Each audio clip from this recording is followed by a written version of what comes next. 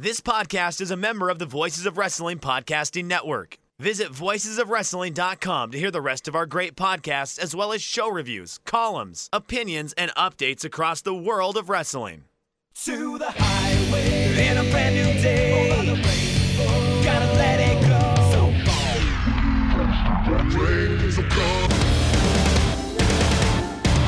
Fast to freedom. Stars tonight together. Here everybody's singing.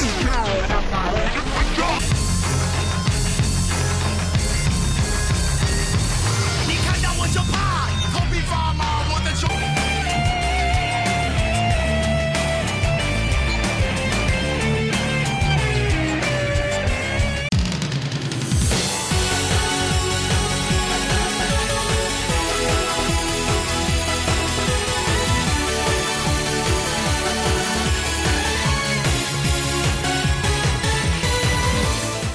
Welcome back to Open the Voice Gate for July 7th, 2020. We are members of the Voices of Wrestling Podcast Network.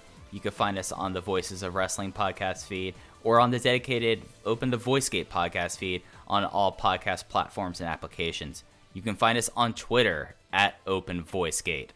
I am one of your hosts. It's your old pal, I'm Mike Spears. I'm joined as always by the other host, Case Lowe. And Case, how's it going today? I've got nothing witty to say for right now on the show. I'm just doing well. I'm doing all right, kind of day by day.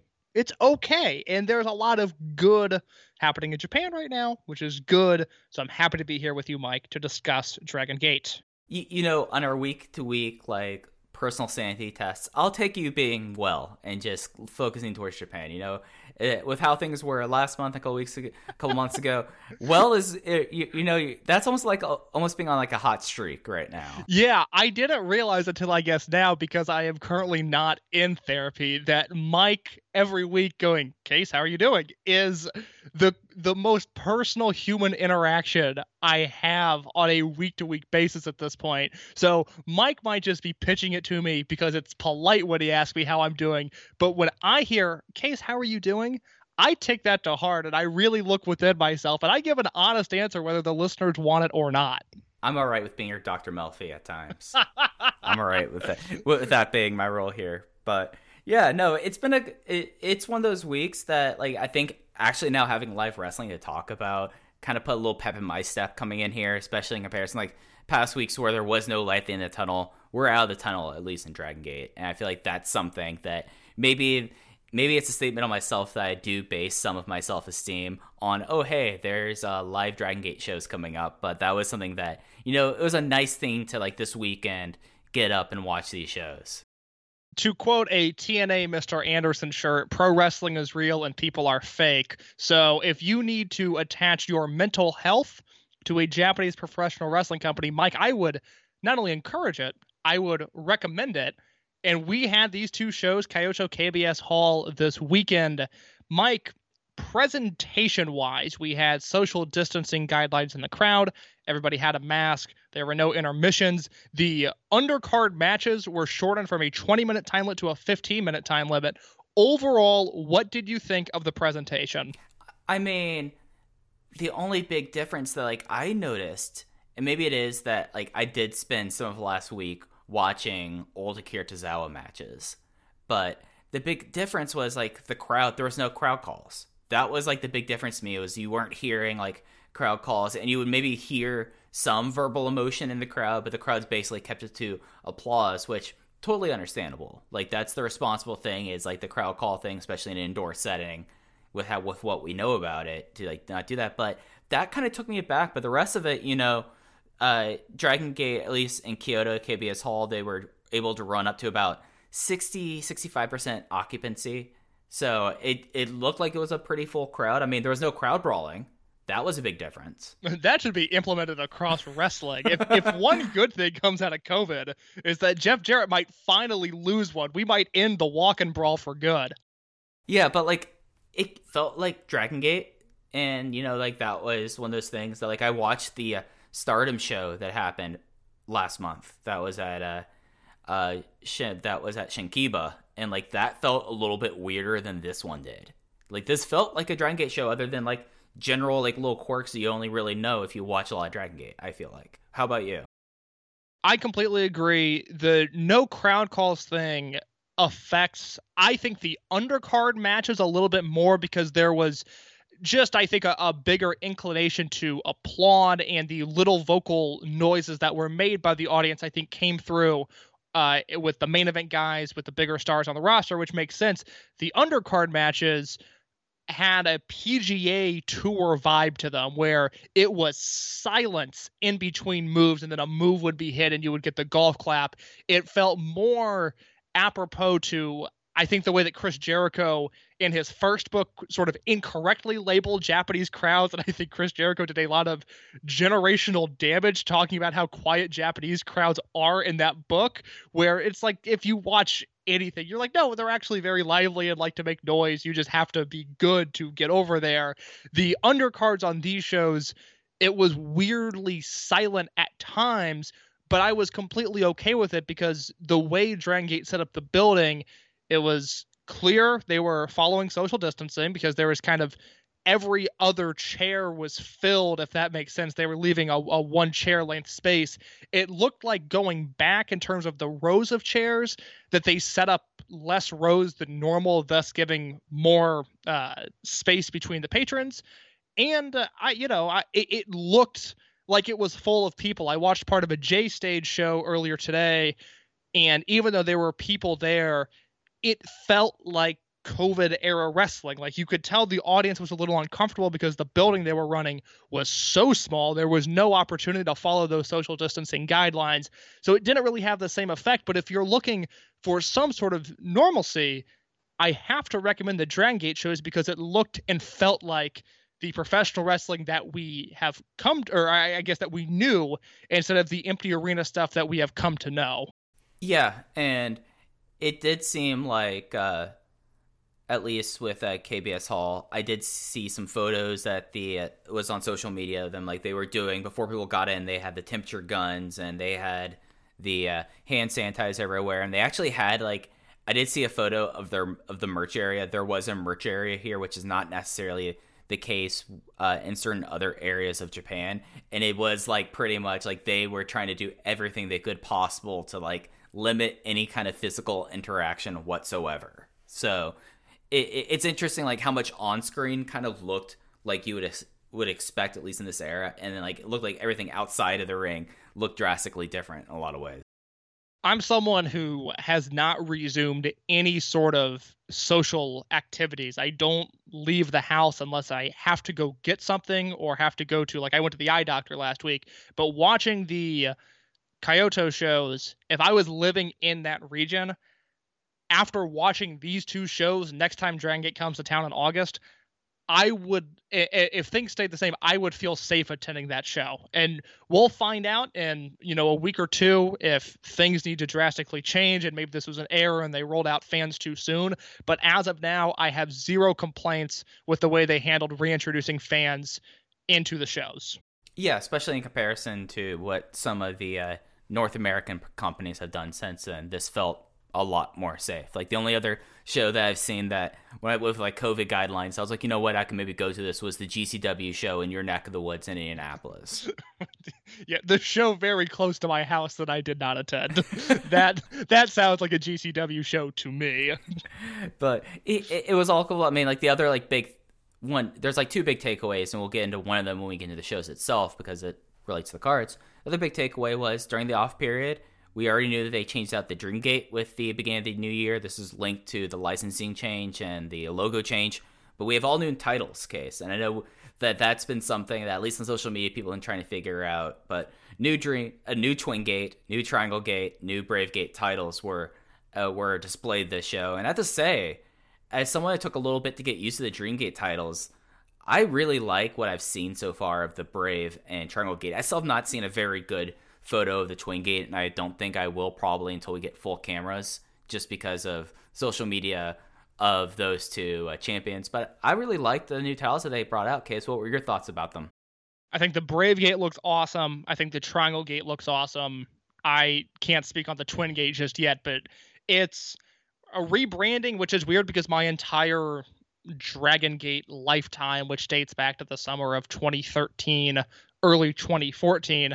With the exception of the strap changing on the Brave Gate at one point, those have been the titles that I've known, and they were the best looking titles in wrestling, in my opinion, with the exception of maybe the IWGP Heavyweight Belt. But change is good, even if change is scary.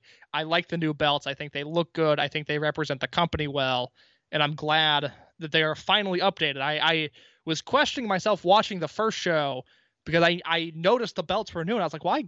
That couldn't have happened in the Empty Arena shows. I surely would have noticed it there. And then I had weird journalism panic where I was like, did I not mention the new title belts? And then luckily other people made note of, oh, no, these are new. And I was able to ease the anxiety for a moment.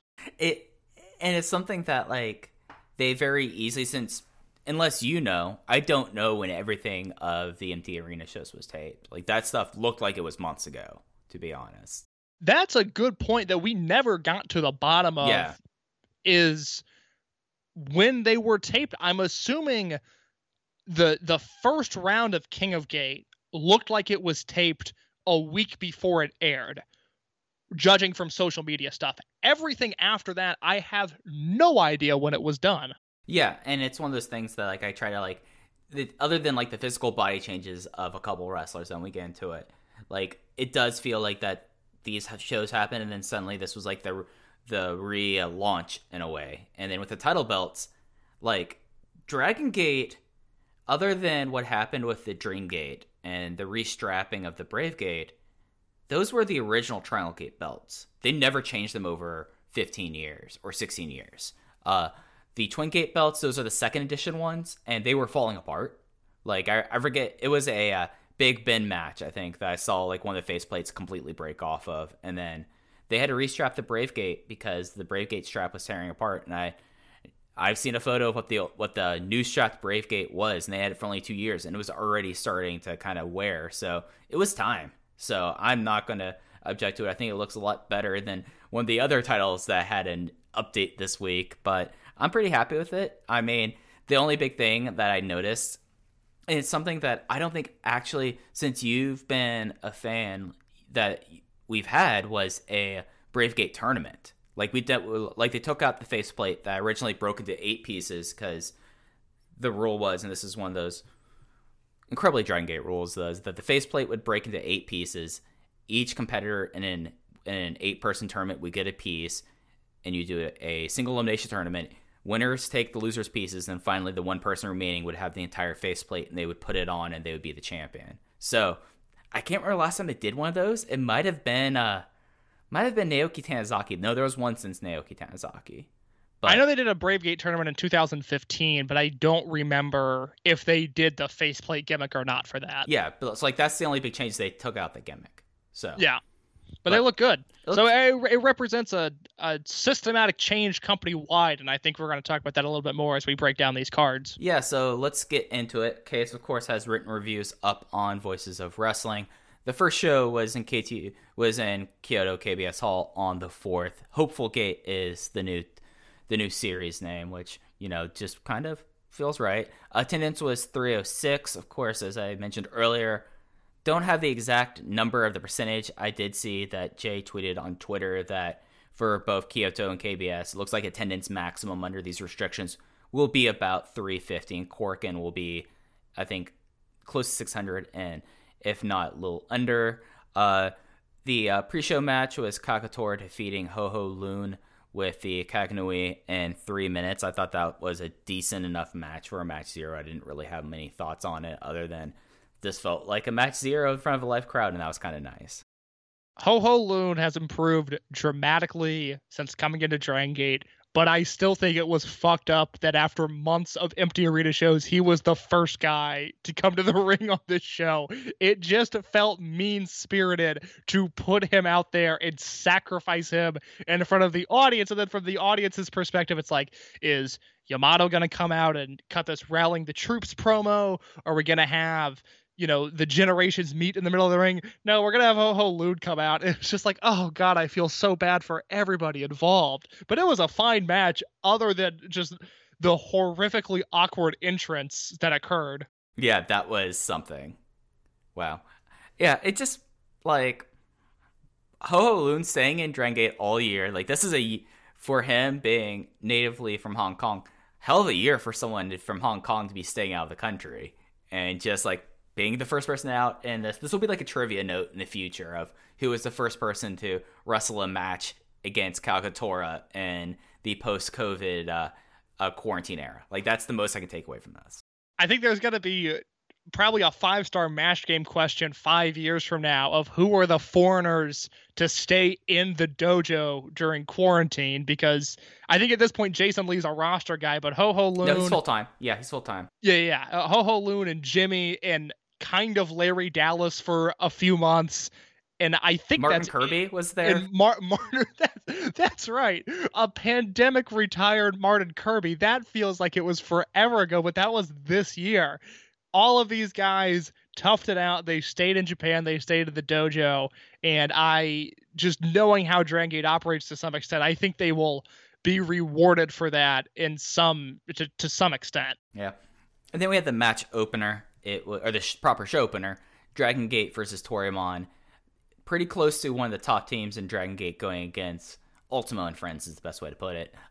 KZ, Ben-K, and Strong Machine J defeated the Toryumon team of Ultimo Dragon, Dragon Kid, and Ryo Saito. KZ got the win in 12 minutes and 13 seconds with the running elbow smash. And really, this was a solid. I give this a 3 flat on this. The opener I gave 2. Max here I gave 2.5. But like the really like thing that came to me in this match was like this was a match that was. These guys were easing into it. Ben-K looks more than 115 kilos. He has to be close to 120 at this point. And there was like a really cool Sairyo rocket into the Ben-K spear. And I thought that was rad. And I thought this was just like a decent opener. I mean, easing people back into it. Ultimo in the opening match is just so much more comforting than Ultimo on the back end of the card. And it's not that he can't deliver in moments that he needs to. But when the pressure is off and there's no stakes at play, I just feel so much more comfortable having Ultimo involved in those sort of parameters on my cards. And yeah, this was a really fun match. I think you hit at the Sairyo Rocket countered with the Ben-K Spear, the highlight of the match. Fine. I gave it 3.25 stars in my review. Yeah, it was fun to see it, and it's also fun to see like the younger generation guys deciding just to get really swole in this. And Ben-K at this point is getting, the thing is that his mobility is not hurt and he's not having the syndrome of not understanding his body, but it's something you look at him, you're like, that's a side of meat walking through the ring. As long as he can move, I hope he gets bigger. Until there is a mistake, until there is an accident, and then you have to overcorrect the opposite way, I encourage him to get as big as possible. Yeah, no, it's tremendous. I did love the photo of them for the Okinawa shows where everyone else is in their Hawaiian shirt. His Hawaiian shirt can't even fit him. Tremendous stuff. That is a photo on my Twitter @_InYourCase. If you want to see the Dragon Gate generation posted up in their Hawaiian shirts, may I direct you to my Twitter? It is good content. It is actually good. It's good, clean fun. It's wholesome for the whole family. I mean, I would love to posted up. I would love to go on their Okinawa trip. I mean, are you kidding me? Oh my God, yes. The Okinawa shows, they made tape in I think 2014, and it was I think a triple shot that was spliced down to make one infinity, but then a ton of behind the scenes footage as well. And it was like, oh my God, this is the best company on earth. Like this is not only what wrestling should be, this is what life should be. It should be kicking it with Don Fuji and Okinawa. It is not that hard, and we have created a system on this earth that makes things so much more difficult than they should be. Yeah, it's something that you also get the Don, the Ryukyu Islands Gurrican mask on the shows. It's a great time. Like the idea of like a wrestling trip to Okinawa is like such a wild thing that like it's of course Dragon Gate does it, and I imagine you could go play like a round of golf with Naruki Doi.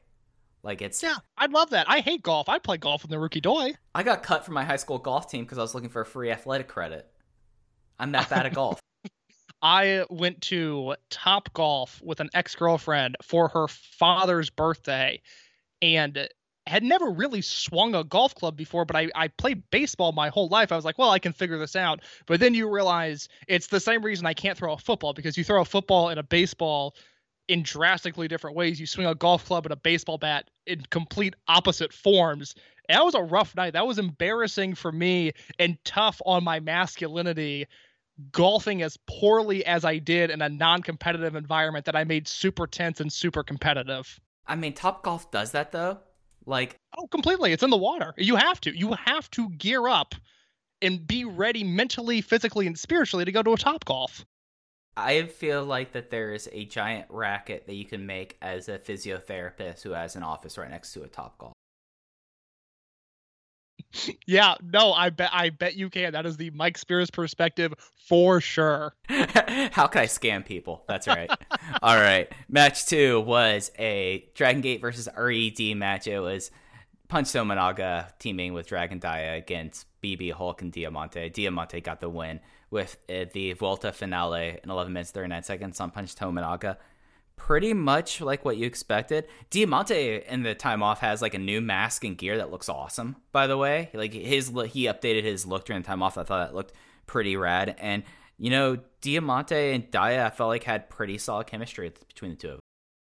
Yeah, not only did Diamante improve his look, he's just improved as the entire package. I no longer cringe at seeing his name on the card. Maybe it's because the last few times we've seen him, he's either been in the ring with Ultimo, Dragon Kid, or Dragon Dia, which he seems to have better chemistry with those three than anybody else on the roster. I mean, he's on the roster to wrestle Ultimo, to make Ultimo look good. But outside of that, he's developed chemistry with a few guys where he can, you know, shine and make his spots look good and make the other guys' spots look good. And I think that was the case in this match where he and Dragon Dia played really well off of each other, and BB Hulk and Punch Tominaga were just more so there. And this was, you know, fine for me. In the review, I gave it 2 3/4 stars. I thought it was an all right match. Yeah, I went with 3. You know, a lot of the thing about these two shows were nothing was bad. There was a couple matches that teamed out at very good to me, but like this was a very consistently solid 2 nights of shows. Very fun, very quick. I guess we could talk about this more when we go into the overview, but yeah. It's just, they were so simply constructed. It was so nice to see. It was so engaging that it feels disingenuous to say you could turn your mind off and watch this. But if you're looking to parachute into the company, or even if you just have a very casual understanding of the roster, these shows are very watchable, and I think you'll be able to pick up on some things and latch onto some guys as we progress into the new era of Dragon Gate. Yeah, no, I think that's a pretty strong takeaway. And then talking about new era of Dragon Gate, we had Dragon Gate versus RED, Kota Minoura versus Big R Shimizu. This turned out to be a little bit of a trial series for Kota Minoura this weekend, as came out, he is the new recipient of the Dangerous Tights. That was a reference that I think I made on Twitter that not a lot of people thought that was kind of funny. No, they're actually called Dangerous Tights. In case you know why they're called Dangerous Tights? I don't know, Mike. Please explain it to me. You've heard this thrown around, though, before me, right? I've heard Gabe Zapolsky yell dangerous, but I have a feeling you have a different meaning. So I've picked this up, I think, from Jay. And it's the idea of a guy going from, like, normal, like, pants or, like, shorts into the very high-cut tights. Like Naruki Doi is like the first person to really do it when he dropped second Doi and started wearing tights. Hyo has done it, and I remember Jay making a comment about that. And now Kota Minoura has done it. And I mean, it's a look that, like, he has good gear. It's like a good look, but it's like one of those things that you could tell, like, sometimes when they do like the cut there, it's like, all right, they're going to try to see if they can make a heartthrob out of this kid. Yeah, the gear looks good, but I don't like the gear on him. Because Minoura, and this is something that, you know, we just passed the 2-year anniversary of his debut, and he came into the company as a black tights young boy in July. I believe by September he had gear, and then by September or October was in Mochizuki Dojo. So he progressed really quickly, and he had the gear that was black and yellow with the gears on it. And that, I'm sure that would have looked great adopted to the more Dragon Gate generation color scheme. I just think this looks too similar to what other guys on the roster have. Again, a Doi-like figure wears tights very similar to Minoura, and I think he lost a little bit of individuality with these. I think that's fair to say. I did also see a couple people throwing the Yamato Sito comped onto him wearing these tights. No, the Yamato Sito would be Takedo Kamei. Yes, very much so. Very much so. But he had a 15-minute draw with Big R Shimizu, who, someone that I noticed, actually, a lot of people were bulking up. Big R Shimizu's looking a little slimmed down a little bit, you know? He's looking like that he's maybe took all the weight he lost, went on to Big R Shimizu. Or on Benkei. I would love to know what Shimizu was doing during quarantine, because oh god, yes, it's not like he's cracking open a book. Like, I've read 3 books this summer. I've never read 3 books in a summer before, and my summer is not technically over yet. Okay, I go back to school in August. We know just enough about him. He's not reading War and Peace. Is that what the book's called? I think that's what that is what the book's called. As soon as I said it, I was like, oh god, that doesn't sound right. No, War and Peace is right. He's not cracking open a book. I don't feel like he's sitting down and watching the evening news. And if he's not eating, because that would be the go-to, is like Shimizu comes back and he's bigger than ever before, but he's not, as you said. So we've got to get to the bottom of what he spent his time doing. But while we don't know that, we do know that he went to a 15-minute time limit draw here with Minoura in a match that, from what I have read, the company seemed to really like. Casey in particular pointed out that he really enjoyed this match. I think from the comments of other Twitter users that I saw, I seem to be the low man on this match. Okay. And it's not that I didn't like it. I thought the last half of the match, we'll say just because it was 15 minutes, the last 750 of the match, I'll say I really enjoyed. But it, much like the other Minoura match that we'll talk about, it just took so long to get to that point that I felt almost paralyzed in my star rating of like, I don't know what to do about this, because it's not like it was a classic Dreamgate match where you can overlook 10 minutes of sort of boring mat wrestling because the last 20 are going to be so over the top and engaging and world class that like that is the bulk of the match. This was a good match that just started so slow that I'm amazed they were able to turn it around and produce something really worthwhile and engaging out of it. But I didn't like the first portion of this match at all. So I ended up giving it 3 stars, and a few days removed from the show, I'm not sure if that's too low now. I'm not sure if I need to stand by my star rating here. I don't know what to make of this match, and we haven't talked about these shows at all, so I'm curious as to what you thought about it. Case, this was, with the exception of the Night 2 main event, my match of the weekend. Wow, man. See, I gotta let me sell you on this. Yes, please, because I think you already have. I think I made a mistake here, but please sell me on it. So I do think that the match against Susumu the next night was a little bit slower. I thought that this was a very subtle first 7 minutes, as emphasized by Minoura was going on the attack on this one. He was going after Shimizu's leg, and Shimizu did a lot of really subtle kind of leg and knee selling, where like he'd be like working it out. Like, it's not like the overwrought, like I can't use my leg, but it was like he would do a move and then like he'd get up, he'd roll his ankle around, you know how people do after you tweak an ankle. Like he like sold it like that, and it kind of really built up into this pitch that like you're right, the last 7 minutes were with them going completely at it, but I felt like the first 7 minutes was set up for him wearing down someone who's known as like being like one of the premier power fighters in the company. He was like, I can't take this guy out with punches. I'm a guy who's known for my suplexes. I can't suplex him. He might be 60 pounds heavier than I am. And I felt like that was really kind of smart, and I thought that this was a match that like, if he grows up, and you could tell like this weekend, we will get into the major storylines going out of this when we talk about stuff going into next weekend's shows. I feel like one of them big storylines that they kind of just thrown at us is Kota Minoura going to grow up and step up? Because I felt like this is a match that like I could see him grow up, and he was never someone that I would put a tag like other people where I think like, oh, future Dreamgate champion or possible like franchise player. He was someone that I kind of saw as like a number 2, number 3, like a good tag team partner like this. And, you know, if he got it together, I'm like, you know what?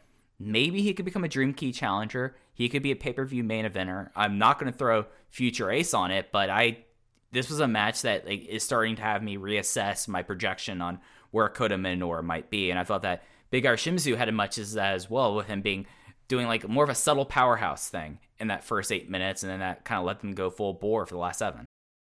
Coming out of these shows, Minoura, with the exception of one other guy, Minoura is the person that I have my eyes on for the upcoming shows we have, I guess, next week. Because, yeah, there's a ton of intrigue as to just the way he was booked, the way he was positioned, that I think you have to pay attention to, because I think, and you mentioned the similar tights earlier, I think the fair comparison might be a less charismatic Naruki Doi, because if Doi did not have the just overflowing and overwhelming charisma that he has, he's probably not a two-time Dream Gate champion. He's probably still a multiple-time Twin Gate champion, Triangle Gate champion, a Brave Gate champion at points, and is somebody that could challenge for the Dream Gate, but he probably doesn't win the top prize in the company unless he's able to speak the way that he does. And my understanding, and I could be wrong, but my understanding is Minoura, it's not that he's a bad promo, but he doesn't exactly light the world on fire on the mic the way Naruki Doi does. Coming out of this weekend, it's certainly, I'm not ready for a full reevaluation of that comp, but I certainly have to look at him a little bit closer and go, okay, what is his next step? Because it is very clear, and he got lucky. He was not supposed to be in this match. Yosuke Santa Maria was set to square off against Shimizu. She got hurt in training, so Minoura stepped in, and coming away from the weekend, it seems like they have a whole new perspective on what this guy is capable of. So I'm very, very curious to see where it goes from here. Yeah, and when we get into the show rundown for next week, it definitely does seem like there has been a reassessment where there was not necessarily someone being fully in the cards as he was before. And it's interesting, like you, like I'm not completely changing my projection on the guy, but this was a match and this was a weekend that I could see my mind being changed, and I could see like a glimmer of like top field projection, whereas I did not see it for him before.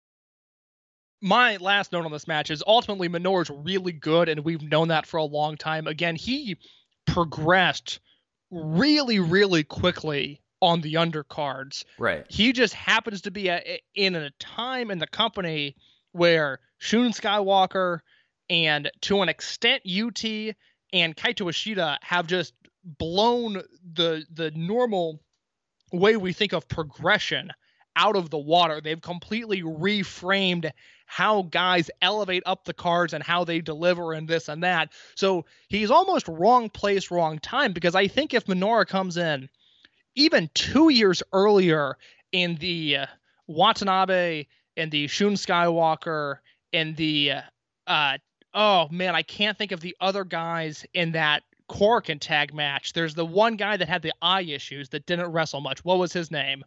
Katsumi Takashita. Yeah, Mike, you're the best. That's why we do the podcast. Katsumi Takashima is exactly it. I think if he would have come in there, Minoura had the basics down quicker than Skywalker did or Yo did. I think maybe even faster than Yuki Yoshioka did. But he's just now at the wrong place at the wrong time, where there are guys his generation that just have figured stuff out and have progressed rapidly up the card. So not in terms of his booking, because I think he is respected, but in terms of the way we look at him, he's fallen out of favor just by comparison, not by performance. Katsumi Takashima, not Takashita. I had to correct that. But yes, this is Katsumi Takashima. Yeah, but no, it's interesting because he and it's because like the people that he like debuted around were soon after you had Daya, and then 6 months later you had Strong Machine J, and he was just kind of there. And I think that was like a huge takeaway for me in a lot of ways about him. And then now with Skywalker and Yoshioka in Mexico, and with everyone else kind of doing things, it kind of is his time to see what kind of he is, you know? Absolutely, and I'm looking forward to it. Yeah. The next match we had was, usually this would have been like, and it did feel like your pre-intermission main event. It was a tag match of Yamato and Kai versus the Mochizuki team of Masaki Mochizuki and Susumu Yokosuka, formerly Susumu Mochizuki. And Yamato got the pin on Masaki Mochizuki. And something that like I've kind of been taking away from this over like the last few months is it does seem like that Masaki Mochizuki, as he's doing a little bit more with Pro Wrestling Noah, I don't think that he's going to leave. It just does seem like that he's now kind of taking the step back. And that was something that I kind of felt like in this match, that I thought this was a really fun match. Yamato got the pin on Mochizuki in 13 minutes and 5 seconds with the Frankensteiner of Almighty. And I thought that this was a pretty I thought this was kind of funny, like that they all started to cape Kenji Muto, of course, Kai being a Muto student, and Masaki Mochizuki now teaming with Kenji Muto in Pro Wrestling Noah. I thought that was kind of funny. I don't think it's fair to say that Mochizuki is being phased out in any sort of long-term way. Right. But I just think focus is yeah. No, it's, and I mentioned this in the review, there's no canonical reason for this match to happen because Susumu is Toryumon Generation and Mochizuki is not. Mochizuki's unaffiliated, so he was obviously slated in Noah at the start of the year, won the tag titles on the first Noah show of the year. How long he was supposed to be at Noah, who knows, because obviously their booking plans, just like everybody else's, got, blown up and destroyed and, in some cases forgotten about. But yeah, Mochizuki has become a featured player in Noah. It's a shame that Noah has the worst empty arena presentation there is. And besides that, I'm not exactly pumped to watch Pro Wrestling Noah in 2020 anyways. So where Mochizuki is making tape maybe more than Dragon Gate this year, not in terms of matches wrestled, but in terms of matches aired, it's a shame that I'm not watching a ton of it. But yeah, no, this was fun. It's the first time Mochizuki and Susumu have teamed together in 2 years. They teamed on the January 2018 Korakuen, which had the Desmond Xavier, Zachary Wentz versus Bandito Flamita match, which gained a whole bunch of Western eyeballs at the time. I don't know. Well, I guess there's been Pac matches. Pac Casey probably got as much Western attention as that, but it was nice to see them team again. It's always nice to see Kai and Yamato, who have just developed bizarrely good chemistry. And I talked earlier about Diamante and how he's improved, and I should probably stop saying it because I feel like I've said it a lot recently, but Kai is fun to watch, and it's weird that he has a Dragon Gate Generation t-shirt. Like, again, Mochizuki, who has put this company on his back and has crawled for this company. When the Generational Warfare came in, Mochizuki was like, you know what? I'm not a Toryumon guy. I'm going to step away from the spotlight. Kai, who showed up as Shingo's friend 2 years ago, said, give me that Dragon Gate Generation t-shirt. I am Dragon Gate. It has proceeded to have a really fun year in the company, and this match was much of the same. You know what was the real turning point with me and Kai and Dragon Gate? What was that? It was him teaming with UT. Like that. Yeah. That was like the thing. I was like, all right, we have like these two kind of goofy, like they're in Tribe Vanguard, but not really like fully in Tribe Vanguard. I was like, you know what? Yeah, this is a great time. And I was like having a great time with it. And he's just kind of like, he seems like everyone likes him. He seems like he's an absolute sweetheart, which, is one of my highest forms of praise, is to call someone an absolute sweetheart. And he has like this very like him and Yamato like doing like the in-ring promo at the end of the second show felt very like, you know what, like there's a little bit like of how Doyoshi always have like the kind of charming like back and forth chemistry. These two kind of have it too. He fits in there, and I do love the King of Freedom t-shirt that he has. Think about all of just the bad luck that Kai has had in his career. I mean, Wrestle 1 was supposed to be built around Kai, and that obviously didn't work out. He's a Muto trainee who has just never really amounted to anything. Before coming to Dragon Gate, his biggest success might have been you cheering him at the House of Glory show when he was desperately confused as to what was happening. I mean, this is a guy that just couldn't get over anywhere he went. I hated him coming into Dragon Gate because you have to remember, other than Shingo's final match in the company where he lost to BB Hulk, Shingo's final singles match in Dragon Gate was a loss to Kai at Dangerous Gate 2018, and a match that was pretty bad. And Kai came in teaming with Hiroshi Yamato, and they were just working Korakuens for a while, and I did not like that team. I didn't think they brought anything to the table. I didn't like their chemistry with one another. Hiroshi Yamato sort of fizzled out. I don't remember the last time we saw him. And Kai, on the other hand, just seems like he loves wrestling for Dragon Gate. And it is genuinely heartwarming to see. And it's nice to see a guy who has taken a ton of shit throughout his entire career. It is nice to see him have a platform where he seems to be pushed, respected, and most importantly, he seems to be enjoying it. It is a really nice story when you think about it. Kai succeeding in Dragon Gate. And it's just one of those things. It's heartwarming seeing like how he is. Like I was more into Hiroshi Yamato when he came in because he was kind of charming. He was bad, but he was charming. And like Kai, he had the entrance that at least got him over in Cork, and whereas Kai had nothing. Yeah, but Kai, maybe it is that everyone said we're going to stick with him, and he finally kind of completely stuck together, and I think that's really great. I love Kai now, a big Kai fan. Do not regret making him feel awkward at House of Glory for cheering for him vehemently. And speaking of things that I am not ashamed of loving, Match 5, Dragon Gate versus RED. We have the Kisuke Okuda Jason Lee team that's been getting a lot of time together over the last few weeks, going up against Kaito Ishida and Kazuma Sakamoto. And then the 2020 feud of the year has taken another turn, and it's a very interesting one, as in 10 minutes and 15 seconds, Kaito Ishida got the pin on Jason Lee after an accidental high kick from Kisuke Okuda. In case, I know the two of us have been waving this flag here, but this is the most interesting thing going on in wrestling today.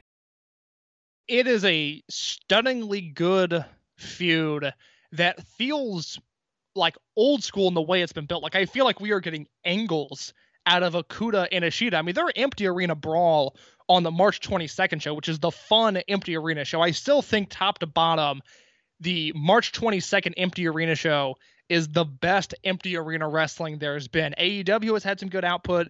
New Japan has obviously had some good output. I've heard good stuff from All Japan. I still think 322 is the best that's come to empty arena presentation.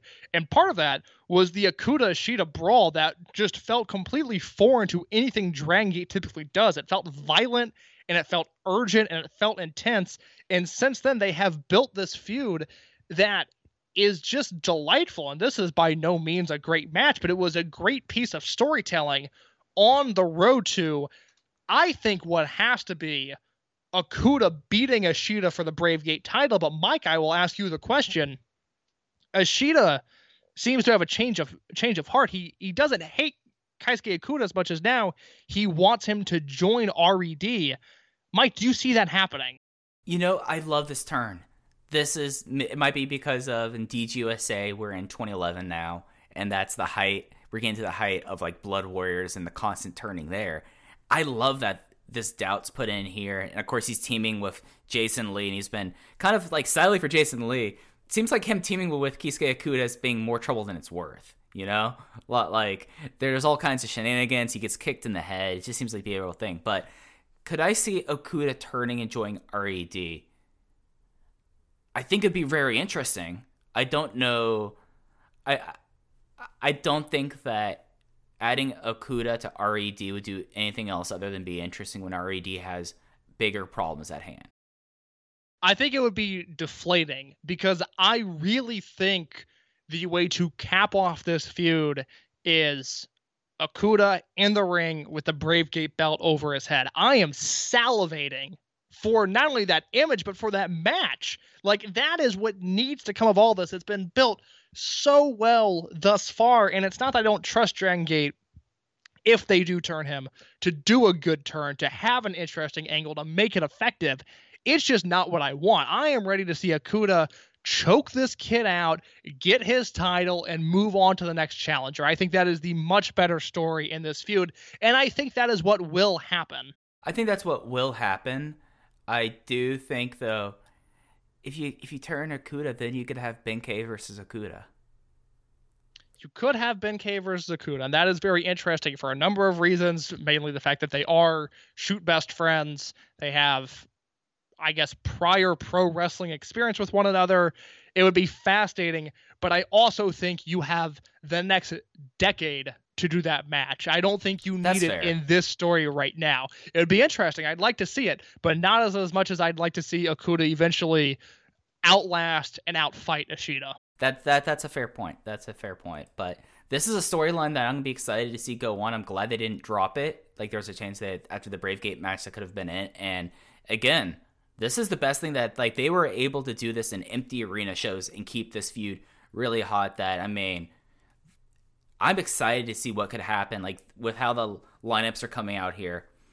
Could maybe have a rematch in Wakayama. Like, there's a lot of places they can go with this that I'd be really stoked about. So, getting to the main event, this was, of course, Doyoshi and X versus Eita, Yoshida, and Hyo. If you've been listening to this podcast for a while, you would know that X ended up being Shuji Kondo, making his return to the Dragon Gate ring. Later, we'd know that he's an official Dragon Gate roster member, and he's finally home after 16 years and a lot of consternation. And, you know, this is really the big piece from Aigon Iso coming back, and he's teaming with his generational peers, Naruki Doi, Masato Yoshino, against the RED team. The fall, if I was going to tell you, Case, beforehand, so we're going to get Doyoshi and Kondo versus Eita, Yoshida, and Hyo, what would you book for to be the result there? I like Yo. I think he's a nice guy. Yo would be eating that pin from a King Kong lariat with no hesitation for me. I've got the pencil, and that is what I've decided to book. And luckily, the powers that be, the pencil pushers in Dragon Gate, decided the same fate. Absolutely. 14 minutes and 12 seconds for the King Kong lariat. And boy, it's something where Hyo flew around like saying like, oh, Big Brother's coming back. I need to make sure Big Brother looks good here. And that was like my huge takeaway. And it just really made Kondo as like the premier power fighter of the generation coming in and just throwing people around. It was exactly what I wanted to. Getting to Yoshida's face. The next night, him and Benkei had a lot of face-offs, and boy, is it great to have Shuji Kondo back in Dragon Gate. So you were a fan of his output. You think he looked good this weekend? I felt like, you can never beat time. That's the only game in town that everyone loses. But, for 40 years old, I felt like that he fit in there. And I mean, like, there's going to be bumps in the road, and there is him, like, readjusting to the house style. Like, Wrestle 1 did have a quick pace, but it was not the Dragon Gate house pace. And I felt like that he acquitted himself well, and I'm interested to see where he can go here. This isn't like where other people have come back, and I'm like, all right, I've seen them go away. Yeah, Kondo's 42, and I think the rep for him for a few years now has been that he's slowed down and his best days are behind him. And I think both of those points are fair. And I started racking my brain of like, okay, when was the last time Kondo, outside of Dragon Gate, where he's been very good since he came back last January and had a match with Mochizuki that I kind of think, 18 months removed is maybe underrated a little bit. He had a great match at the February Korakuen, seemingly 20 years ago, but it was only 5 months ago. But if you look at his work, mainly on Wrestle 1 is where he's been doing his damage, and I am the biggest proponent of the initial Strong Hearts run in Wrestle 1. I think the back half of 2018 is the most exciting, engaging, and creative work CIMA has ever done. And part of that was the fact that he was wrestling Shuji Kondo in multi-man tags on a nearly monthly basis, and Kondo and CIMA had not touched since 2004 when Kondo left the company. That was super interesting. So we got a little bit of Kondo stuff there that was intriguing. The year before, he and Kotaro Suzuki wrestled in the All Japan Junior Tag League, where they came across Masaki Mochizuki and Shun Skywalker, and they had a great match together. But it felt like we were a few years removed from Kondo doing anything really that great. It almost felt like he was living off of his legacy at this point rather than the reality that we were living in. After watching Kondo in these two matches this weekend, I am so excited for what is to come with him in Dragon Gate, because you've got to remember, I mean, he was gone from the end of 2004. He did not wrestle in 2005, and he did not wrestle in the company until 2019. And all of his 2019 matches were reunion affairs, and they were with, either Mochizuki or other Toryumon guys, and he never really had prolonged sequences or spotlight tags, with other wrestlers. And now he has got an entirely new roster to tear apart. I mean, we're talking, he is generations, plural, he is generations removed from the Dragon Gate trainees that have come up since he left. I think he's got great chemistry waiting ahead of him with Yamato and KZ, and I think he and Kai being two guys that have made their career for the most part outside of the Dragon system at this point. I think he and Kai have great chemistry. I'm so excited to see what he and Dragon Dia can do. We saw on the next night that he really held his own against Jason Lee, and then you've got all of these RED guys. The guys here I thought he looked really good against. I mean, Takashi Yoshida looked completely invigorated and so excited to have somebody to bounce off of, to have another monster that he could work with. So I went from being excited at the prospect of Kondo, I guess, re-debuting with the company, to leaving this weekend thinking, oh my God, Dragon Gate has done it again. They have a chance to reinvent Shuji Kondo for one last great run. And that is what I came away thinking in this match, and that it was backed up the following night. And I think the other big thing about Shuji Kondo is that we know that there's one big thing that they should do with him down the line that could be massively invigorating and could be a Dreamgate run out of him. Like, I could see a way that they build him into someone getting like the last big heel run of his career, you know? Like, I completely agree. Yeah. So that was the show on July 4th. The show on July 5th had a little bit more people there. The announced attendance for July 4 was 306. The announced attendance for July 5 was 315. Opened up with, again, where I say like focus is being pulled here, Masaki Mochizuki versus Jimmy in the opener. Mochizuki won in 4 minutes and 44 seconds with his, what are they called? Are they called the Team M or the M's? And he did a Shining Wizard. He did Muto's move on Jimmy. I believe they are called the M's. Okay. And it is Mochizuki, Marufuji, Muto, and a fourth that does not belong in that group, but I guess they needed somebody to take falls, but I can't think of who that fourth person is.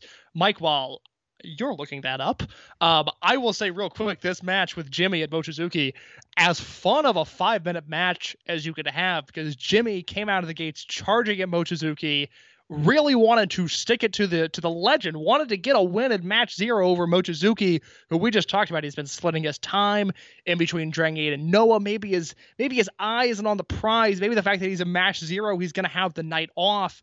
And Jimmy took it to him, and Mochizuki could not put the DTU import away. Finally, at the 4-minute mark, Mochizuki gets the call. There's 1 minute left before the time limit, and goes into overdrive and has to do everything in his ability to beat Jimmy. And he pulls out the Shining Wizard at the end with 15 seconds left to spare. Such a fun match. Highly recommended if you either skipped over it or have not seen it yet. Yuko Miyamoto. Yeah, not exactly Masaki Mochizuki, but more power to him. But yeah, no, this was a blast. This was basically cranky old man Mochizuki and, Jimmy. I mean, if you're going to be around for a while, you're going to have one of these matches with Mochizuki. And, I feel like he equipped himself well. I like this opener a lot more than the Ho-Ho Luna Kagetora one. So the proper open to the show was a 8-man tag, one of the only 8-man tags of the only 8-man tag of the weekend, actually. And it was a mixed teams match of Ultimo Dragon, Don Fuji, Gamma, and Kento Kabune. What did those 4 guys talk about? Going up against the RED team of Kaito Ishida, Takashi Yoshida, Diamante, and Kazuma Sakamoto. Yoshida put away Kabune with the Cyber Bomb in 12 minutes and 1 second. And I'm going to propose something to you that I don't think will ever happen again, because it seems like they're never going to do one of these again. Summer Adventure Tag League team of Don Fuji and Kento Kabune, where the offense is Don Fuji basically throwing Kabune into things. And by the way, happy 50th birthday, Don Fuji. Happy 50th birthday. Let me try that again. Happy 50th birthday to fellow train enthusiast Don Fuji. We salute you. Choo choo. Yes, this match started out, and I did not notice this watching it live. It was a GIF that pointed this out to me, that I thought Kabune had gone crazy and attacked Yoshida by his own volition, and the Toryumon guys were like, what the fuck is this kid doing? Which is a super funny way to start a match, and I think they should do that spot at some point. But instead, Don Fuji whips Kabune into Takashi Yoshida. Kabune looks scared and terrified, and again, the Toryumon guys are like, what? Oh God, we're not gonna help the kid. And it ended up becoming a super fun match. I fully support the idea of a Fuji Kabune Summer Adventure Tag League team. When Mochizuki, this was 2016, Mochizuki teamed with Futa Nakamura at the time, now Ben K. They teamed in a Summer Adventure Tag League, and I think we got like 3 out of the 4 matches that were supposed to make tape, but Nakamura got concussed, and I think cost us 1 match that was supposed to air, which sucked because that was a really fun team. And the I guess, limited capacity, the limited interactions that they had with one another. That was also the Summer Adventure Tag League where Korakuen Hall was under construction, so they ran a double header, and I believe Shinkaba first ring, or maybe yeah. And those were fun shows. There was a lot of stuff on there that just felt different and out of the ordinary from what Dragon Gate typically did. And in a way, this match felt the same way. And as I pointed out on my Twitter, I think it was the Open the Voice Gate Twitter, actually, Diamante, for no reason at all, did the Chris Hamrick bump, where he just flung himself from the ring to the flat back bump on the floor in the opening match on a limited capacity show. There was no reason to do this, but he earned my respect because it looked so painful. I feel like that we should develop an award for people just wilding out on a match that just, for whatever reason, since now we have all these shows back that people just get like a wild hair of being in front of crowds. This was like the wild match of the weekend of just people doing things. A lot of just like people feeling themselves like just going at it. And for a match that normally I'd be like, well, this could be a little bit of slog, this ended up being a lot of fun. And it's like, you don't necessarily have to be a great match to be a lot of fun. I feel like that's what this was. The Diamante bump reminded me of, I think it's Daga's first match in the company. Oh God, yes. And I don't remember what the spot was. I just remember, Mike, we lost our minds watching this because he ends up taking like a flat back bump to the floor on a move that I don't feel like he was supposed to end up there, but he just fully went for it. And dude, it was insane. It was. Do you remember what the move was? Because I don't. I just remember the bump being completely like unnecessary, but also incredible. You see, what my memory was that he did a house show to the outside and no one was there. Maybe that was it. Like he did like the standard just tope over the top ropes, a slingshot over the top rope, and just fell flat on the mats. He did a dive where just no water in the pool, as Don West would say, but it was violent. It was unbelievable. I can't believe he didn't earn a job just for that. It's a shame he didn't, because I want to watch that bump all the time. I'm gonna like try to see where I can find that match, because I just gifting that just gives me a level of catharsis that I think we need in these times. It's just like one of the more like, what the fuck are you thinking, Daga? What is wrong with you? And maybe that's why he's not back, is because people are like, what is wrong with you? You did this. It's like a health hazard. It's not that he's gonna hurt anybody. He's gonna hurt himself, and Dragon Gate's gonna be liable because he was out of his mind on that tour. I mean, he was out of his mind. Match 2 was Kota Minoura in his mini-series, this time against Susumu Yokosuka, another 15-minute draw. This was the match where I did really feel like that it was really, really slow, just really slow pace, and it felt like they had an empty arena match they would have at Lapis Hall in front of a live crowd. I feel the same way about this one that I did the Shimizu match from the day before. Again, I really liked the closing stretch of this. I think these are two guys that have now established that they have really good chemistry with one another, but they sat in a chokehold for seemingly the longest time, and it was just like, all right, let's get to it. But it should be noted, just to reiterate our point from earlier, Shimizu is, yes, dumb, but Shimizu is protected and has been a champion in this company. Susumu Yokosuka is currently the All Japan Junior Heavyweight Champion. It is not a guy that takes falls all that much. I mean, he is on the upper echelon of protected guys within this company. No, Minoura did not beat either of them, but he also didn't lose to either of them, and that 2 nights in a row should be looked at as a pretty big deal. Yeah, no, it's something where something's going to happen with him. It's going to be one of those like slow simmering storylines, but something I'm going to be really excited to see how it plays out. Match 3 was another singles match. This one was with Genki Horiguchi and Keisuke Okuda. Okuda got the win in 10 minutes and 5 seconds with his lights out GTS. And night 2 of the Curious Tale of Ishida and Okuda, as Kaito Ishida came out ringside. And for a while, he's just wandering around, looked like he was like looking for his t-shirt. And then in the closing stretch, he distracted the referee. I think it was Mr. Nakagawa was referee for this match. But whoever was distracted the referee that allowed Horiguchi. Was it like a low blow into the lights out? Like Okuda cheated to win this match. Yeah, it was. I don't remember the exact move that ended up hurting Horiguchi prior to the finish, but it was something like that. Yeah, and this was just like this match itself was not that great. I felt like this was fine. I felt like this was a lot of kind of just back and forth, and then the one crowd thing this whole weekend was Genki Horiguchi was going to do his rubber band attack. The only time I noticed people going out into the crowd was Genki Horiguchi with a rubber band. That was it. And like I said on Twitter, there was something oddly comforting about knowing that in a COVID-infested world, the yellow band attack still happens. It is the normalcy we've all been looking for. Yeah. And other than that, I didn't have any really big takeaways with that one. So unless you have anything else, let's move on to where the next 3 matches, there was a lot of stuff going on here. No, just quickly on Horiguchi Okuda, unfortunately did not live up to my lofty expectations that all Genki Horiguchi singles matches do, and that's my fault. That is not Horiguchi's fault, because I see him in a singles match, I'm like, well, this got to be 4.5 stars. Are you kidding me? It's Genki Horiguchi. It never happens, but that's not his fault. But what follows, oh man, we were on track to 4.5 stars, and it just didn't happen. Take it away, Mike. All right. Match 4 which was my most anticipated match of this weekend, was KZ and Dragon Dia versus Masato Yoshino and Naruki Doi. Yoshi, Speed Muscle for one of the last times probably ever, sadly. And it went to a no contest because after 12 minutes and 5 seconds, there was RAD interference. And this was after like a match that I still went 3.5 stars on. I know you did not apply ratings because of the no contest, but this was a match that probably could have hit 4.5 stars. Like, it was getting to that stretch where like the next 8 minutes or the next 4 minutes would have been insane.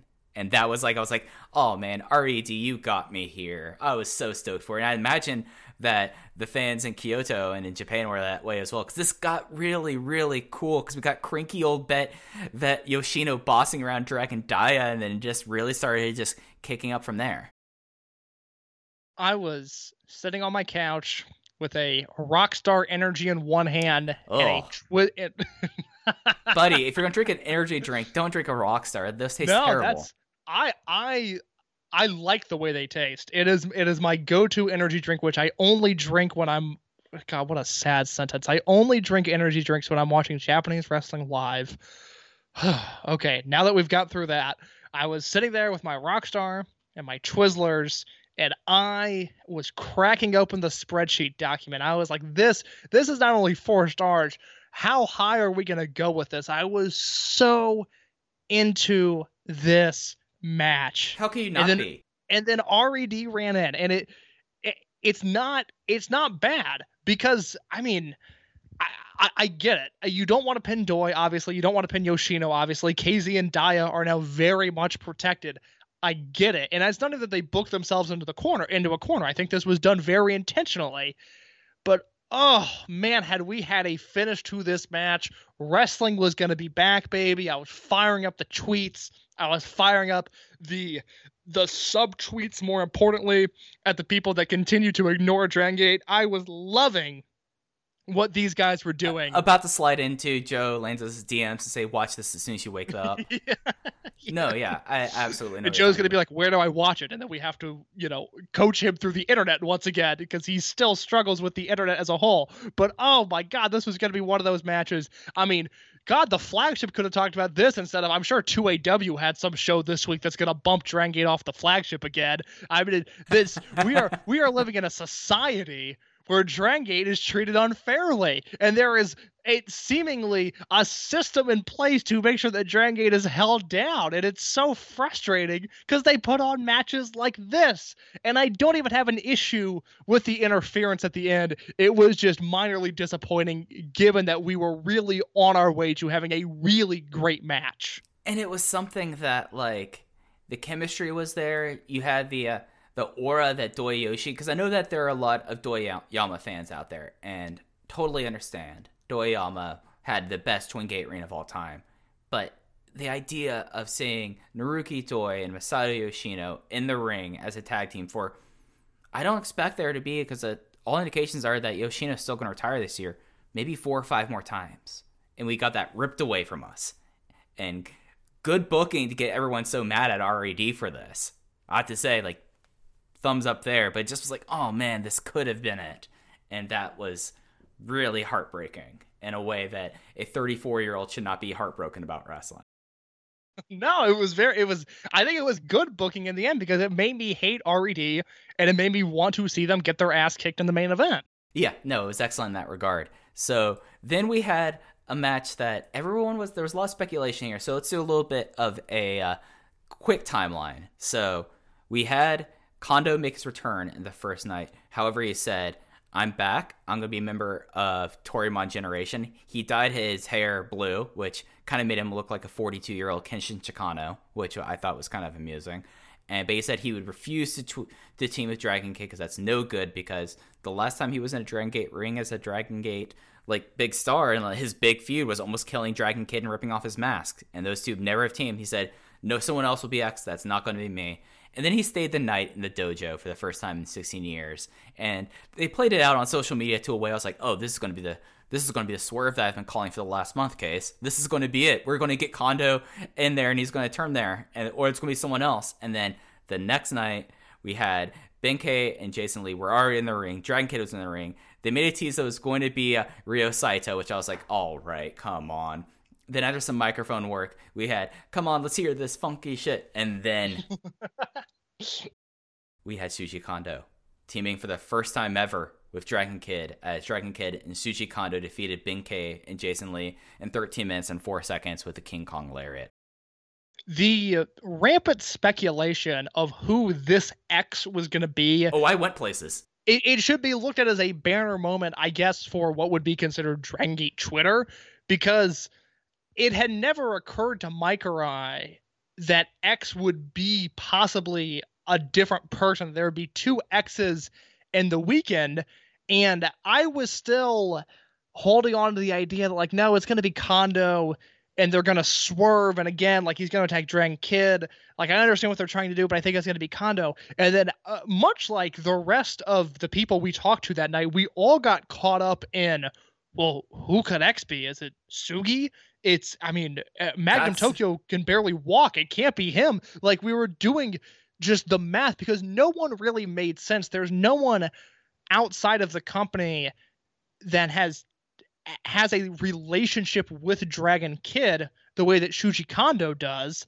And so we were just racking our brains with who it could possibly be. I know you were the clubhouse leader on the Sugi campaign, but this reminded me of the night of Strong Machine J's press conference, his debut press conference, where we find out an hour before the press conference occurs, Dragon Gate's holding an emergency press conference, and we're still a year out from Shima splitting at this point. We're going, oh fuck, is Yamato gone? Is the company closing? What is happening? And then the Strong Machine J press conference, it was supposed to start, I think it was supposed to start at 11 Central Time. Yeah, I was staying up for this. And started an hour late to a point that I went to bed, and I had Mike stay up to figure out what was happening. But I'm reading translated tweets from the hardcore Dragon Gate fans in Japan that I follow that are like, this is bullshit. The press conference was supposed to start at this time and it's not. And they were getting upset. And then there was still that mystery of nobody knew what this was about. And it was very scary. Nobody knew what was going on. And then they just signed Strong Machine J, and now it's fine. But it was that level of paranoia and what could this be? Shuji Kondo has to be X, nobody else. It can't be Sugi. It was bizarre. I'll run down a list of people I had on this that I tweeted about. Sugi, which would be if someone was going to come in as a surprise, Sugi's on top of my list. I would love to see, he could be Little Dragon again. That could have fit, there's not things there, but then again, it's also Sugi. And then I started listing off people like Taru, Tanian, Taru Owashi, Kenoka, and then I kind of was like, oh wait, the funniest thing here would be Magnum Tokyo, which was never going to happen. So it was Kondo. It was kind of a nice thing, and this turned out to be a really fun match. And then really was one of the matches that I was like, all right, this is what Shuji Kondo is going to be like in Dragon Gate, and that further gave me confidence that having him back is the right move both for him and for the company. Yeah, it was great to see. Like I said earlier, Shuji Kondo we obviously know that he can run in to Ben-K and to Takashi Yoshida. He can run into them at full speed. That's not going to be the issue. What I was curious to see was how he can hang with somebody like Jason Lee. And my God, could he hang with Jason Lee? I mean, he bumped and fed for Lee's offense, I thought, incredibly well. And then after that, he does his damage and looks dominant. And I come away from this weekend, I talk about it in the July 4th review, the first show of the weekend, just how big of a deal it is that Kondo was back in the company, because it almost seemed more impossible for Ultimo to come back, because Kondo needed work and always just bounced around. And I don't know, like Ultimo coming back, we never thought we'd see it. But does that make sense that Kondo almost felt a little bit more improbable? Like, he's got his spot in Wrestle 1 or All Japan or DDT, wherever he's working. And for him to come back, it just proves that we are living in a new generation of the company, that the culture change seemingly behind the scenes has led to increased positivity, and it just seems like a better environment. The company seems happy. I'm thrilled that Kondo's back. And again, I go into a little bit more in the July 4th review that I would recommend reading if you do not know the full story behind Shuji Kondo and his exit in 2004. But this was just fun. It was just fun to see him back in the company. Yeah. One of the reasons why Kondo coming back was always the question mark among Aganiso was, so Sugawara came back pretty quickly when you look at the scheme of things. He came back in 2009. We had Yashi, who was pretty much in and out of wrestling for a while. He's still someone that can best be called a part-timer with Dove Pro and then does do some Dragon Gate things. He came back with like Monster Express and then joined for Zurich. And then you have Shogo Takagi, who basically has been retired and came out to wear the gloves and get jet punches, and that was it. And then Toru Washi, there's been interaction between Dragon Gate and Toru Washi. Shuji Kondo had a very fractured exit, to my understanding.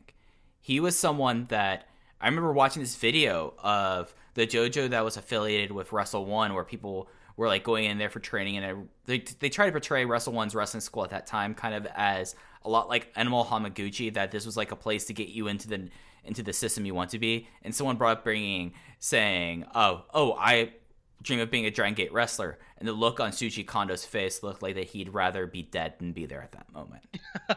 Like, do you remember this clip? Like, or do you remember like people talking about it? I don't think I've seen this. I don't remember it, but I certainly believe it. So like him coming back and like this era of, for lack of better words, of like kind of a family that's been built up, and a commune is always a term that's thrown around to describe the company, and this definitely kind of felt like that. And it's just great. It's one of those things that like after turning off the show and especially after the first night, like seeing Shuji Kondo back, like it was not like just like an exhale out of, okay, that went well. It was an exhale of like, no, that felt right. Like this felt right. And it was great that he came back as X, having him and Dragon Gate team, and then having a really fun tag match out of it. And then a really fun main event to follow. A great main event. This was Dragon Gate versus RED. Pretty much the RED top team of Eita, BB Hulk, and Big R Shimizu going up against close to the Dragon Gate top team of Yamato Kai and Strong Machine J. There was some misfires in the main event as BB Hulk got kicked in the face with an Imperial Uno, which let Yamato get a flash pin in 12 minutes and 3 seconds. This was really, really spirited. And then I thought that it was the thing that really got me here is we've talked about like Strong Machine J last year, like how is he going to transition out of doing like his dad's homage gimmick, and he felt like a main eventer here, and like that was remarkable. Yeah, I feel confident about Strong Machine J now. I mean, he still needs to be he in the ring. He needs to be in the ring with the right people, because if this is Eita and Yo and Yoshida, he probably doesn't have the same output that he does here. But no, I have long past my fears of Strong Machine J working outside of the Strong Machine gimmick. I thought this was a superb performance from Yamato. This is, I've talked about on the show for the past month about just how cold I was on Yamato for so many years, and now I am back in the holy shit. This is one of the best wrestlers in the world, because he's acting like it, and he's got this approach that I just love, and I'm so excited to see him in the ring right now. And I thought he was head and shoulders above everyone in this match. 4 stars. It's my match of the weekend. It's only a 12-minute main event. It's really compact and quick and fast-paced. It's how they should have ended the weekend. Really, really enjoyed this. Yeah, I went 3 3/4, like just to shade off it. It was something that if I had a little bit more time, I probably would have made it Notebook. But I really enjoyed it. It just was like a fast-paced match. Like after like the first few matches on these shows felt like them all easing into it. This felt like a Dragon Gate main event. Strong Machine J, like after the show, like I usually don't take notes about post-show, but Strong Machine J seems to be like a good promo and everyone seems to be responding to him. And rumor is he's quite a hunk without the mask on. So maybe Strong Machine J is the person we should be talking about maybe having the main event possible Dream Gate kind of aspirations instead of Kota Minoura. Possibly. I think that is a fair point. Mike, that is the end of the first 2 shows of the new era, the, I guess, COVID era of shows with fans. But it is not all in terms of these shows making tape, because oh boy, there's a house show on January 10th in Nagoya, UT's hometown. UT, of course, as we talked about last week, is hurt and will not be on the show. That show is not taped. I should mention there is a Keisuke Okuda and Kenta Kobune versus Kaito Ishida and Takashi Yoshida tag. That looks really fun. But we have 2 shows upcoming that will air in the Osaka Edion Arena number 2, the smaller Osaka Arena, on July 12th, which is this upcoming Sunday. And then July 15th, Tokyo Korakuen Hall. As of now, this show is set to not only occur, but to have fans. There's been a slight uptick in COVID cases in Tokyo. So as of the time we're recording this, it's maybe a little up in the air, but right now all signs are a go. Mike, let's break down these 2 cards. Yeah, and there's a lot to be excited about this. You want me to take the wheel on this? Yeah, run down Osaka, and then we can kind of give our overall thoughts here. All right, Osaka, it is a Hopeful Gate show. 6 p.m. Japanese Standard Time. That would be 5 a.m. for Eastern Standard Time, and then 8 Central, or almost said 5 a.m. 4 Central. I think that is 10 British or Greenwich Mean Time. I don't know. I'll take your word for it. Sure. Yeah, if I'm wrong, I apologize. All right. Sorry, Alan Blackstock. We don't know the exact translations. That's a Twitter reference from about 4 years ago. Sorry I made that joke on the podcast. Mike, go ahead, break down these Osaka show. Exhibition match opener, Kento Kobune teaming with Ho-Ho Loon versus Jimmy. And Case, your boy, Masahiro Inoue in the opener. Or in the pre-show. 6-man tag. We have Ben-K, Strong Machine J, and Keisuke Okuda. The bros are back together as they go against Yujutsu Kanda, Ryo Saito, and Gamma. Singles match, Don Fuji versus Sora Fujikawa. Hey, Sora, first time we've seen you in a bit. You're facing Don Fuji. Toryumon versus RED, Ultimo and Ginki versus Ishida and Diamante. Dragon Gate versus Toryumon Trios, Yamato and Kai and Dragon Dia versus Yoshino, DK, and Susumi Yokosuka. A Toryumon tag match versus RED, Naruki Doi and Shuji Kondo versus the Big E team of Ada and Big R Shimizu. And then our main event is Dragon Gate versus RED, KZ, Jason Lee, Kota Minoura versus the Twin Gate team of BB Hulk and Kazuma Sakamoto teaming with Takashi Yoshida. In case, this is an interesting card. I've got thoughts on every match, but I want to start with the main event. Mike, what's the finish of this match? You've got Lee, KZ, and Minoura against the Twin Gate champions and Takashi Yoshida. What happens? Who takes the fall? I think Kazuma's protected, but this screams setting up a Twin Gate title match, right? Who would the opposing Twin Gate team be? I mean, Minoura is the one they kind of want to see where he goes. It makes sense that he would be like the young upstart, a lot like how Ishida was in Maximum. But KZ and Jason Lee is such a fun team, though. Yeah, You see my logic, though? I see your logic. I guess just because we haven't had a ton of experience with the Dragon Gate side with any of those guys teaming together, I think I'm going to lean another way, but I see your point, and I think that's a good one. I wonder if Minoura pins Yoshida here, or I mean, it could be a fake out. The easy option is that Jason Lee eats a first flash and we called it. And I think that's the most likely scenario here. Yeah.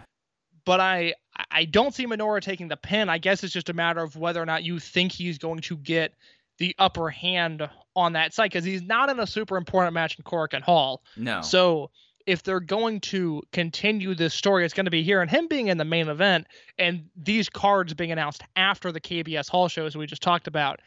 It makes me think they're doing something with him. Yeah, like that's what it is. I mean, they're the same Dragon Gate trio are teaming at Korakuen, so it's something to keep your eyes on. Doi and Kondo is a fun tag team idea, and them against Eita and Shimizu. So Kondo's already faced off against Torimon's big boy, and now he's going to go against RED's big boy. Like they're making sure that we get to see a bunch of beef slapping against beef in this one. The booking of Kondo through 3 matches, and I guess 4 when we include Korakuen, it's been flawless. I have no complaints there. I think that match could be excellent.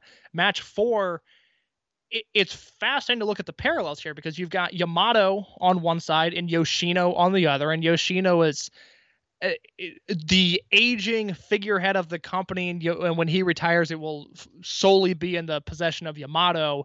You've got Dragon Kid and Dragon Dia, the obvious connection there, and then you've got Kai and Susumu, who both have these mean lariats and are always sort of the 1B or the 2 to the ace or the number 1 ahead of them. So just logistically, it's a really interesting matchup. Yeah. And I think all of these guys, with the exception of maybe Yoshino, who I don't really blame him for not having the super high output this year, but I think all of these guys are working really, really, really, really well right now. And I think that is the match that I have my eyes on. I was like, wow, that could really be something. Yeah, and of course this one could also have title implications. I mean, Susumu, I believe, is going to be dropping that All Japan title pretty soon, but someone gets a pin on Dia. There we have a triangle gate, though that would be a second straight Torimon team. So, but yeah, no, this match is exciting. I mean, the parallels are there; they're obvious. You also have the aspect that like Kai as a former outsider and Susumu who's doing a lot of outside things. Like, there's a lot of things there, and I'm really excited to see. Like, I think Susumu and Dia have great chemistry. Kai is just a whole lot of fun, and then Yamato. I mean, with those 3 guys, there's no worries there whatsoever. It could be something special. Match 3 is probably the one match on the show that I kind of raised my eyebrow at, or I kind of know what's going to happen there, and I'm not as excited, unless we might get some Keisuke Okuda. I'm just afraid that Kaito Ishida is going to break Ultimo Dragon. That seems not safe. That seems dangerous to have those 2 in the ring with one another. Yeah, I mean, like this, or I mean, he could like lose an ankle, or he could lose a filling, one way or the other. Lose an ankle. I mean, he has a pretty fierce ankle lock. I'm just saying. The Horiguchi thing, I think needs to there needs to be something there because you obviously had the Horiguchi versus Okuda match that Ishida interfered in. I feel like there has to be some sort of follow-up there. Now, granted, Ishida did beat Horiguchi earlier this year for the Brave Gate title. That was back at Champion Gate on February 29th. Again, so long ago. So if that match hadn't happened, I would say, well, I think Horiguchi's going to get one over on it. Maybe they build to a title match. Now that has already happened, I don't know where they go, but it should at least be noted that those 2 are in the same ring with one another here. Yeah, and then Don Fuji versus Sora Fujikawa. God bless Fujikawa. I would not want to be in his position. There are times, I was reading Shinsuke Nakamura's book recently, and I was like, I should have been a wrestler. I think I would have been good at that. And then I think, well, in order to achieve great success, one must wrestle Don Fuji in a singles match. And that is what concerns me, because this will be really fun for me to watch. It will be really bad for Sora Fujikawa. It's like the whole like thing about, oh, this is going to be a lunch pail match because you need to bring your lunch because you're going to be there all day.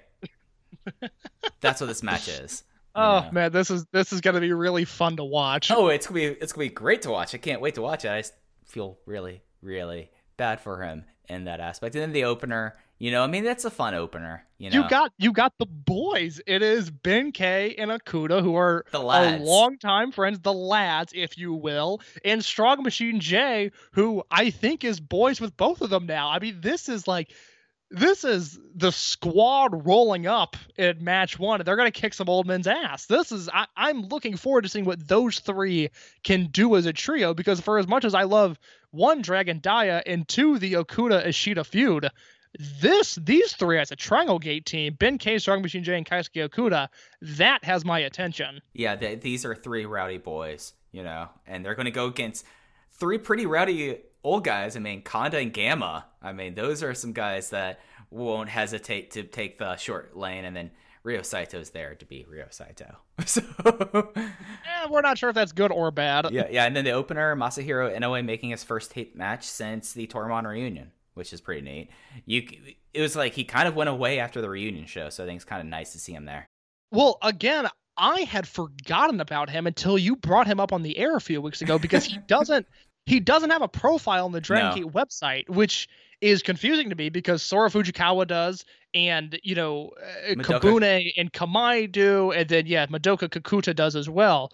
So I don't know where he stands with the company. I would love to have more information on his deal, but I'm excited to see him back at least. I mean, it's another young boy. I can't complain about that. Yeah. And then the Korakuen show, we're going to break it down here just because of how we do the release schedule.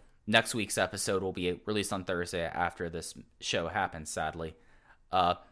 Pretty solid show. I think it's a pretty interesting one for what they're building up to. Match 0 is Kiki Horiguchi versus Punch Tominaga. Match 1 is Mochizuki, Kanda, and Gamma versus KZ, Lee, and Minoura. Match 2, the singles match, is Maria versus Shimizu. So we're going to get that match that was supposed to happen at Kyoto, and that must mean that Maria's shoulder is not too bad off, which is nice to hear. Match 3, Ultimo Dragon, Don Fuji, and Kagetora. That's a bunch of lads right there. Versus Yoshida, Diamante, and Sakamoto. That's also a bunch of lads right there. Those are two different vibes being thrown out there. Match 4, the what would be normally a pre-intermission match. Kisuke Okuda and Dragon Dia versus Ishida and Hyo. Match 5, we have Doi and Sairyo versus Ada and BB Hulk. Match 6 is an 8-man tag. Yamato, Kai, Benkei, and Strong Machine J versus Masato Yoshino, Dragon Kid, Susumu Yokosuka, and Shuji Kondo in the main event in his first show in Tokyo officially as a Dragon Gate member. I don't think it's a great card. The match 0 through match 3 don't do a ton for me. I mean, Maria versus Shimizu is interesting, but it's just interesting. Match 4, Okuda, Dia, Ishida, Yo. That is what I'm into. That's what I'm paying my money for. There. That is hot fighting. There will be crowd service. I am very into that. Saito being in that match 5, it's Doi and Saito against Eita and BB Hulk. Saito was, I think, taking the fall there, and I just don't know if he can still bring it at that level. I hope he does. And then the main event, I think, looks terrific. So it's a show where the back half is loaded, and I really am excited to see that main event. Yeah, and it's a main event where you could finish the show with the big Yoshino, Kondo, and Doi promo. You know, that's yes. And then we still have the 6-way thing kind of going on that was still kind of brought up at the end of the arena shows that could play out there, because you have Yamato and Kai, you have Yoshino, and then you could also have the 3 RED guys in on that. So there's a lot of ways so they can go, and we get some idea on how their back half of the year is looking like. But Case, we do have a title match on the periphery that was just announced today as of the time of recording at Wakayama Prefectural Gym. They will be having Memorial Gate 2020 in Wakayama. This is traditionally the next kind of big show after Champion Gate. Of course, it didn't happen at this time this year. They've moved this. This used to be a really weird show because it was a sold show. They would put a title match on, and they'd bring in outsiders because it was kind of a sold show. But I guess now with it was done by the TV network. But I think the TV network that is part of the greater conglomerate that owns Gaora. I feel like it was one of those things there. But we have the Open the Dream Gate Championship match as Naruki Doi will be defending against the King of Gate 2020 winner, Eita. Yeah, this is interesting. This is strange. Yeah, I don't have a ton of immediate thoughts. I feel like I need to see how this Korakuen goes, and then there's a whole bunch of shows airing in August. I guess this is the first one. So I don't know what to make of this, because obviously Kobe World was supposed to happen on July 26th. It's been postponed to a later date. And then Dangerous Gate, which is traditionally in August, was moved to September, when the schedule was released. That was pre-COVID. That Dangerous Gate, which is normally mid-August, is now late September.